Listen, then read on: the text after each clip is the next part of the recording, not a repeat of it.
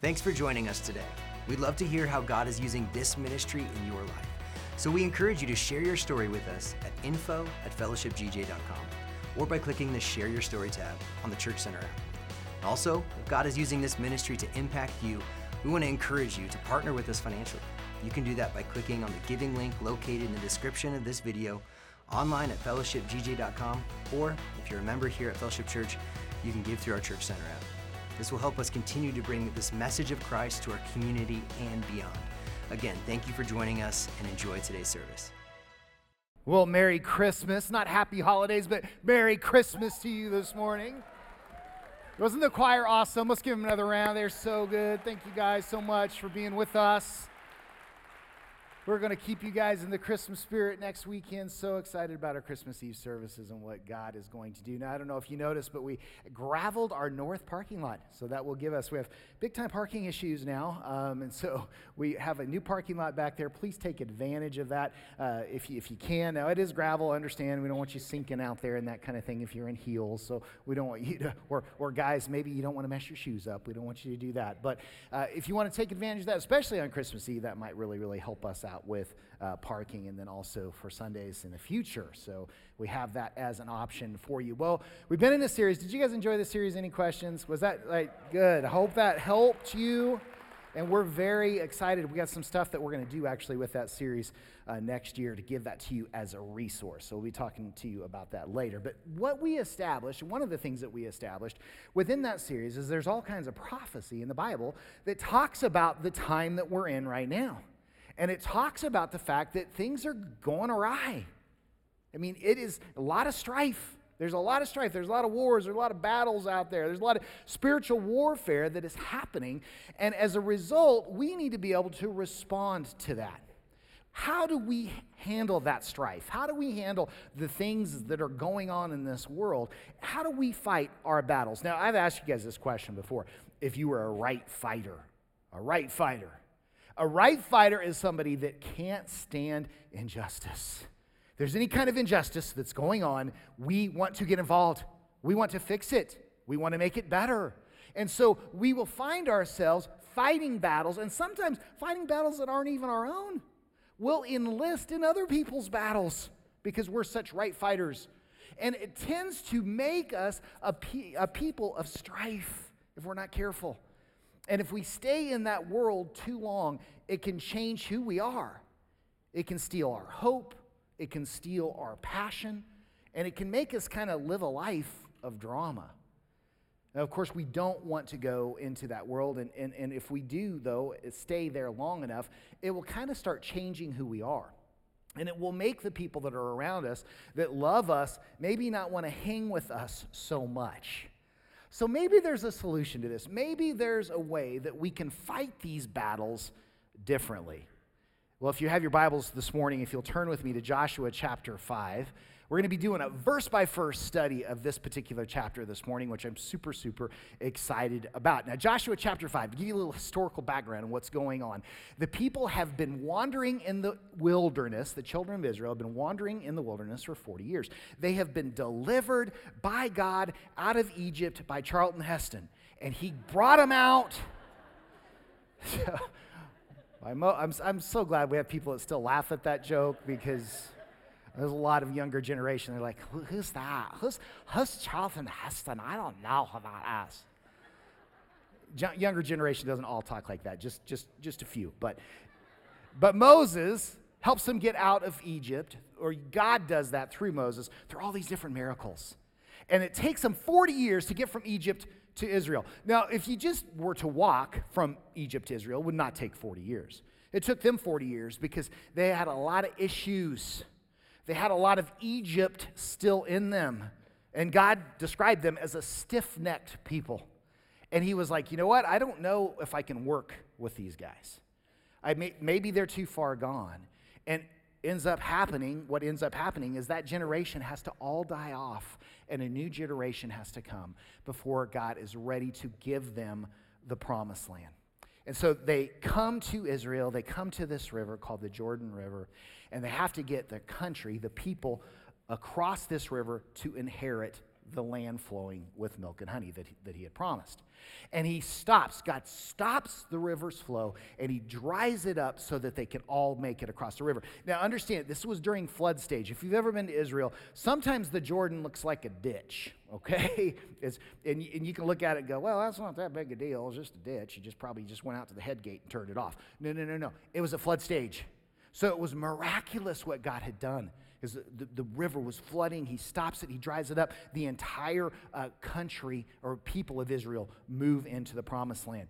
And Joshua is getting ready to face his first foe, and that's where we pick up with verse 1 of chapter 5. When all the Amorite kings west of the Jordan and all the Canaanite kings who lived along the Mediterranean coast heard how the Lord had dried up the Jordan River so the people of Israel could cross, they lost heart and were paralyzed with fear because of them. Canaanites. There's that word again. Right? A few weeks ago, we talked about who the Canaanites were, who their descendants were, and the descendants of the Canaanites are Hamas and many of the Palestinians. The Canaanites were pagan, awful people. They were worshipers of Baal, or what many people call Baal, among other false gods. And they would worship Baal through practicing all kinds of sexual debauchery as well as sacrificing their own children. Okay, so these people were awful. They were evil. Now you might say, well, wait a second, Pastor Tim, you said a few weeks ago that Israel were the indigenous people of the land. Now you're saying that Israel had to come in and conquer the Canaanites. Well, we have to understand that 700 years before this, in Genesis chapter 12:7, God gave Abraham the land. Abraham was living in the land. Abraham was established as the landowner of the land. And then there was a season where the children of Israel, the people of Abram, went to Egypt to escape a drought, and they were coming back. That's why it was called the Promised Land. We're going back to the Promised Land. Verse 2, at that time the Lord told Joshua, make flint knives and circumcise this second generation of Israelites. Welcome to Israel, guys. Step on up. Joshua had to circumcise them because all the men who were old enough to fight in the battle when they left Egypt had died in the wilderness. Those who left Egypt had all been circumcised, but none of those born after Exodus during the years in the wilderness had been circumcised. Skipping down now to verse 8. After all the males had been circumcised, they rested in the camp until they were healed. Now understand this. They were being circumcised to reestablish the Abrahamic covenant that God had with his people. This covenant was what I mentioned that happened like 700 years earlier. And it was this promise that God was going to give them this land. And you might say, well, really? Like, why did they have to do the circumcision thing? Why did they have to do that? Well, understand this. God is super symbolic. And God wants to give us symbols. Some things are ordinances so that we will remember. Baptism is an ordinance so that we remember and understand that when we receive Jesus, it's a rebirth. A communion, what we did this morning, communion, that's an ordinance. So we'll remember Christ's sacrifice for us. So circumcision was the same thing. It was a physical representation with spiritual significance. Physically, it represented cutting away the flesh or sin in their lives, but also a spiritual covenant between the people and God. God was saying, I promised you something. I promised Abraham something, and I'm fulfilling that promise in you. Verse 9, then the Lord said to Joshua, today I have rolled away the shame of your slavery in Egypt, so that place has been called Gilgal to this day. Gilgal has a meaning. It is a city that was built about 8 miles northeast of Jericho. It became Israel's temporary center of government and worship during the retaking of their land. Verse 10, while the Israelites were camped at Gilgal, on the plains of Jericho, they celebrated Passover on the evening of the 14th day of the first month. And remember what Passover is. Passover was the celebration of God delivering the people out of Egypt. They've been in slavery all those years. They're delivered. Passover was a celebration of that. they were remembering what God had done for them to get to this point and remembering how far God had brought them. Verse 11, the very next day, they began to eat unleavened bread and roasted grain harvested from the land. Now you might go, why do they write about that? Like, who cares what they ate? I mean, why is that in the Bible? Well, Israel at this point restarts the festival of unleavened bread, which was always 7 days following the Passover. They weren't doing that for a long time. They weren't doing that for 40 years. Why? Well, verse 12 says, no manna appeared on the day they first ate from the crops of the land, and it was never seen again. Now remember, manna was this like bread-like stuff that would appear miraculously each day while Israel was in the wilderness. So while they were traveling for 40 years, they didn't have to worry about food. They would get up, they would go out, they would collect this manna, and it gave them the nutrition that they needed for the day. But when they moved into the promised land, they didn't need manna anymore. God promised them, hey, this is a really cool place.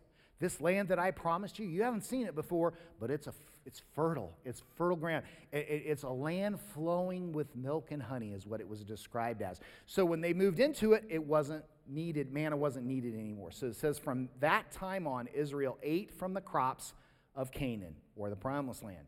Now, God had promised them this land of milk and honey, and so manna wasn't necessary anymore. But so you think, well, okay, I kind of see that how that's important. But what this establishes is that for 40 years, Israel had lived by sight. They lived by sight. There was a pillar of fire that would guard them during the day and a cloud at night.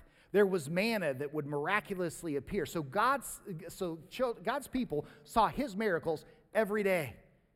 This is the point where they had to start living by faith. This is the point where they had to start living like we live. By faith, not by sight. Verse 13, when Joshua was near the town of Jericho, he looked up and saw a man standing in front of him with a sword in hand.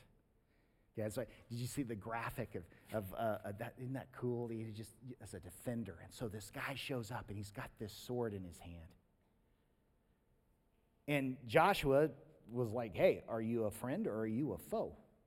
Because Joshua was now the commander. He was like the president of the people of Israel. Moses had died. He'd gone on to be with the Lord. Joshua was now the leader. So he sees this guy. He's like, who are you?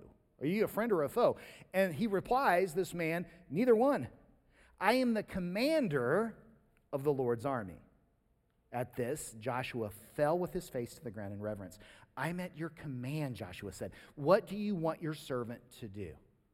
Now, who was this commander of the Lord's army? Who showed up on the scene?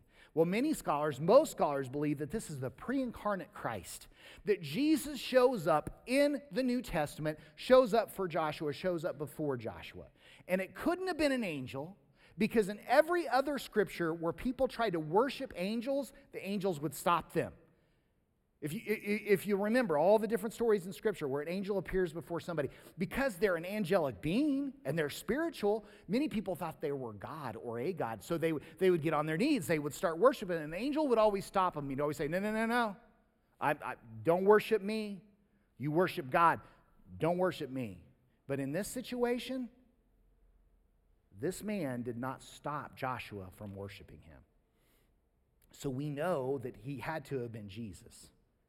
Verse 15, the commander of the Lord's army replied, take off your sandals, for the place where you are standing is holy. And Joshua did as he was told.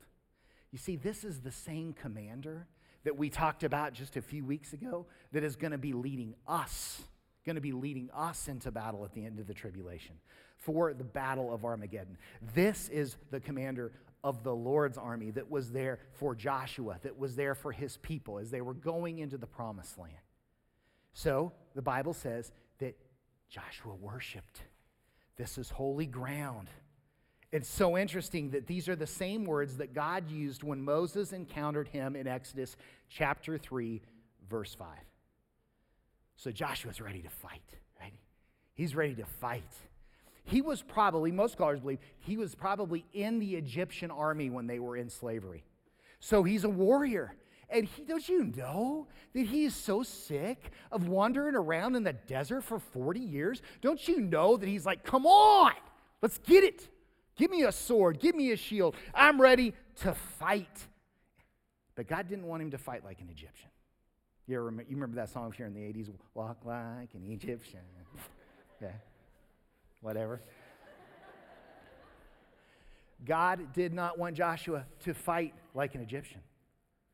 God wanted to teach him a new way to fight in the Lord's army, which is totally different. So how do we fight? How do we fight in God's army? Because we want him on our side. Whenever you read in Scripture, when God went with the army of Israel into battle, they always won. And not only did they always win, but many times not one of their soldiers would die, and they would obliterate the entire other army. Right? You want him on your side. We want him on our side. So what do we do? What do we do in a situation where we're facing a battle, something in our life, we're seeing some type of injustice, something that we know that God has called us to do, not something God has not called you to do? Because, guys, I'm telling you, we get caught up in a lot of drama that's not our drama. That's why the old saying, it says, choose your battles. We get to choose our battles. Don't fight everybody else's battle for them. Don't get offended for everybody else. You can pray for them, but don't enter battle for them. We have enough battles on our own, right? But if I enter a battle, I want to make sure God is on my side.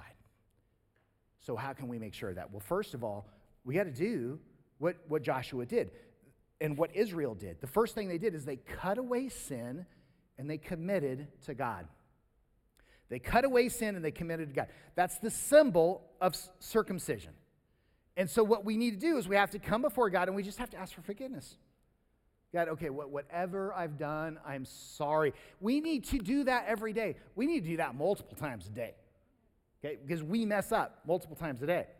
So we live in a state of forgiveness because we ask God for it. And we don't want to live in a world where we're just not asking for forgiveness. I mean, David did that for a full year when he sinned with Bathsheba, and it made him miserable. It made him miserable. And so we just want to come clean before God. God, I'm sorry. I blew it. I said the wrong thing. I did the wrong thing. Forgive me. And then we recommit to him. And one of the ways we recommit to him is we ask God to cut the things out of our life that are destructive. God, you know, I have this issue, and I've been struggling with it. I'm sorry. Forgive me. Help me get rid of this.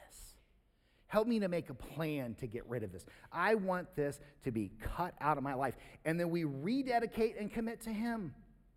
That's exactly what happened between this commander of the Lord's army, Joshua, and his people. They rededicated their life. They reestablished a covenant that had happened 700 years earlier, and they said, we're going to follow you. Now, when you join a branch of the military, and many of you guys have served America faithfully with your service to some sort of branch, but you'll remember the first thing that you did is you went into this room with all these other recruits, you raised your right hands, and you said an oath. And when you said that oath, it enlisted you into the armed forces of the United States. When we rededicate ourselves to the Lord, we are enlisting or re-enlisting into God's army. Right? I may have swayed for a little while. I may have went AWOL. God, sorry about that. I recommit to you. I come back underneath your cover. I come back into your army. And so that's the first thing we have to do.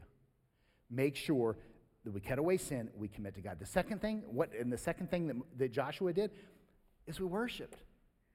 We worship him. In the middle of the battle, no matter what's going on, we worship him. Now, write down this quote. Okay, I love this quote. Public victories are determined by private visits with the Lord. Is that not true? Public victories are determined by private visits with the Lord. Worship changes everything. Worship changes everything. When you choose to engage in worship, it changes the spiritual atmosphere.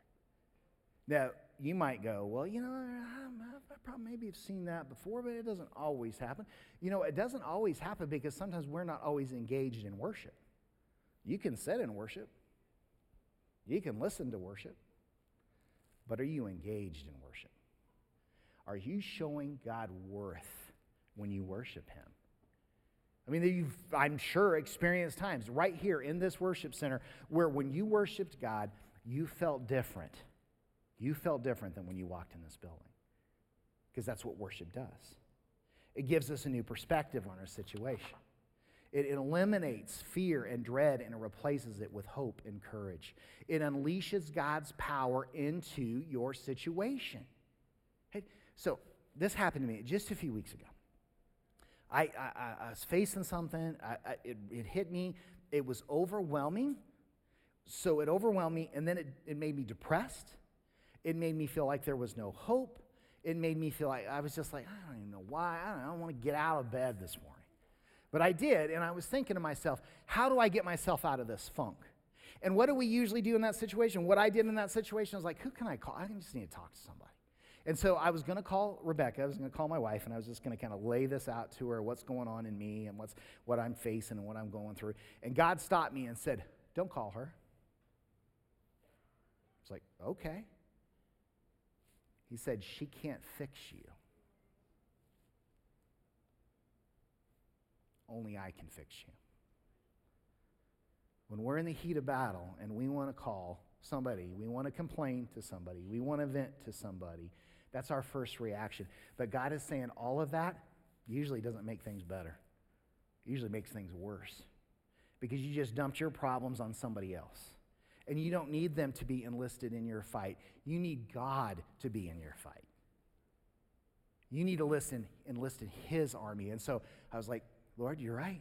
You're right. And I came to my office, and I put on some worship music, and I just started worshiping God, and I just started saying, God, you got this. I know you have this. Forgive me for where I may have messed up, and I give this all to you, and I worshiped him, and maybe for 15 minutes, and I completely changed. It changed my outlook. It changed my attitude. It changed how I was feeling.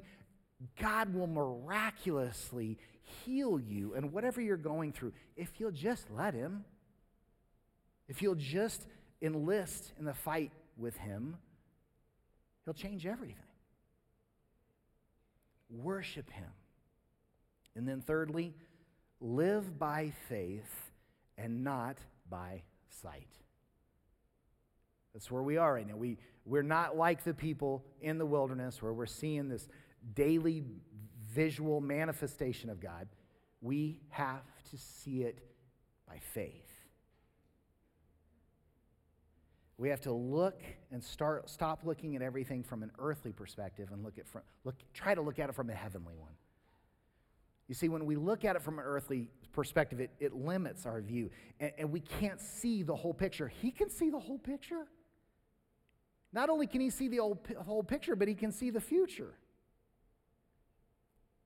God is doing warfare on our behalf when we enlist in the battle with him.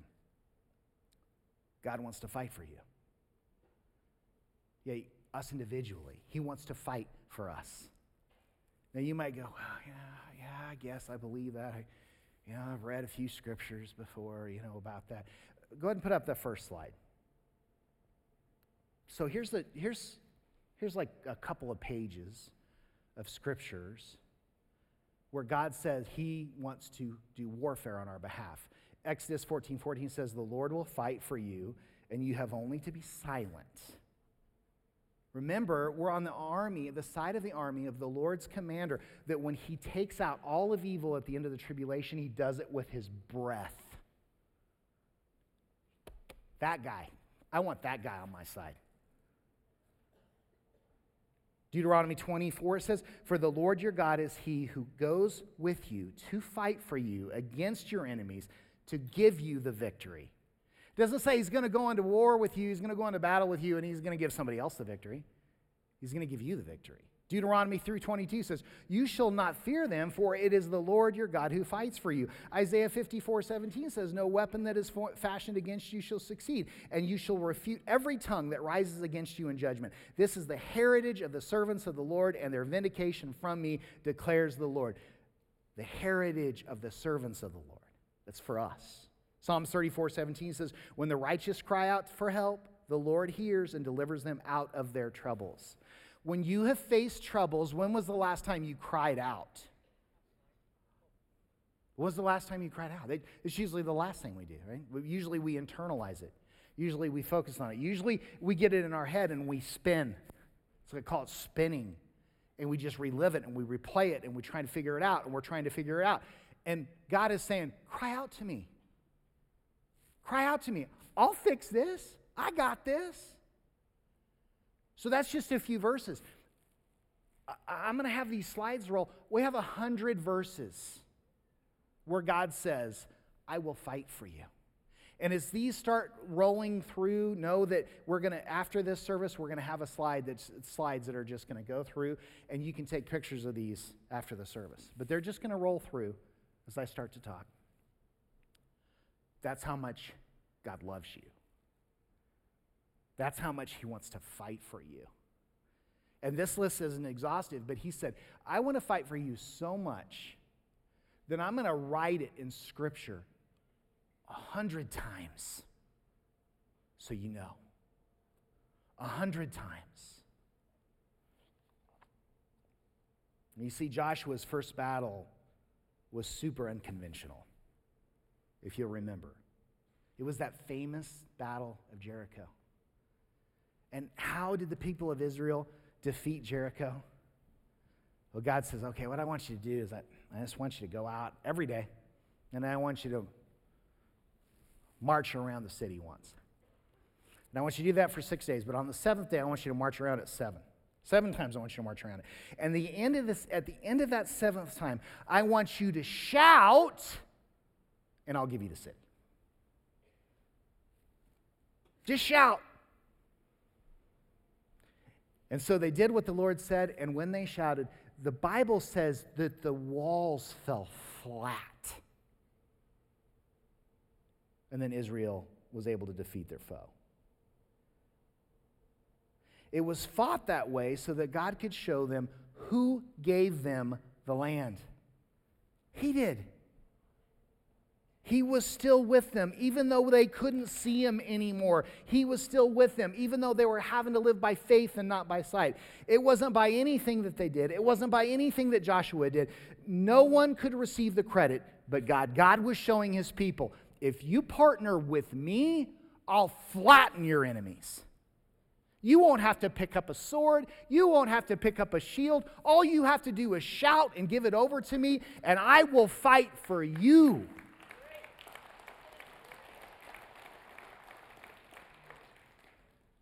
That's what he wants to do for us. Just got to fight the right way. So, wherever you're seated this morning, maybe you've never asked the commander of the Lord's army into your life. And maybe you're watching from somewhere this morning. And hey, all kinds of new people are watching online. Maybe you just don't know Jesus yet. So if you just repeat after me. Dear Jesus, I believe you are who you say you are. Forgive me of my sins. Come into my life and save me. In Jesus' name. So you just got an introduction to the commander of the Lord's army.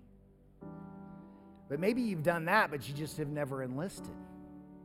You've never enlisted in the army. So what I want you to do is I just want you to bow your head wherever you are, and I just want you to ask him for forgiveness. Ask him for forgiveness, whatever it is, whatever you did this morning, whatever you did last night, whatever you did last week, whatever he brings to mind. Lord, forgive us. Forgive me for my shortcomings. Forgive me for saying things that are dumb, for thinking things that aren't right. Forgive me, Jesus. And now I commit to you. And what I'd like for you to do now, symbolically, is to stand. And as you stand, in Jesus' name, you are re-enlisting in the fight. You're re-enlisting in God's army. And so I just want you to take a moment. I just want you to say, Lord, I recommit to you.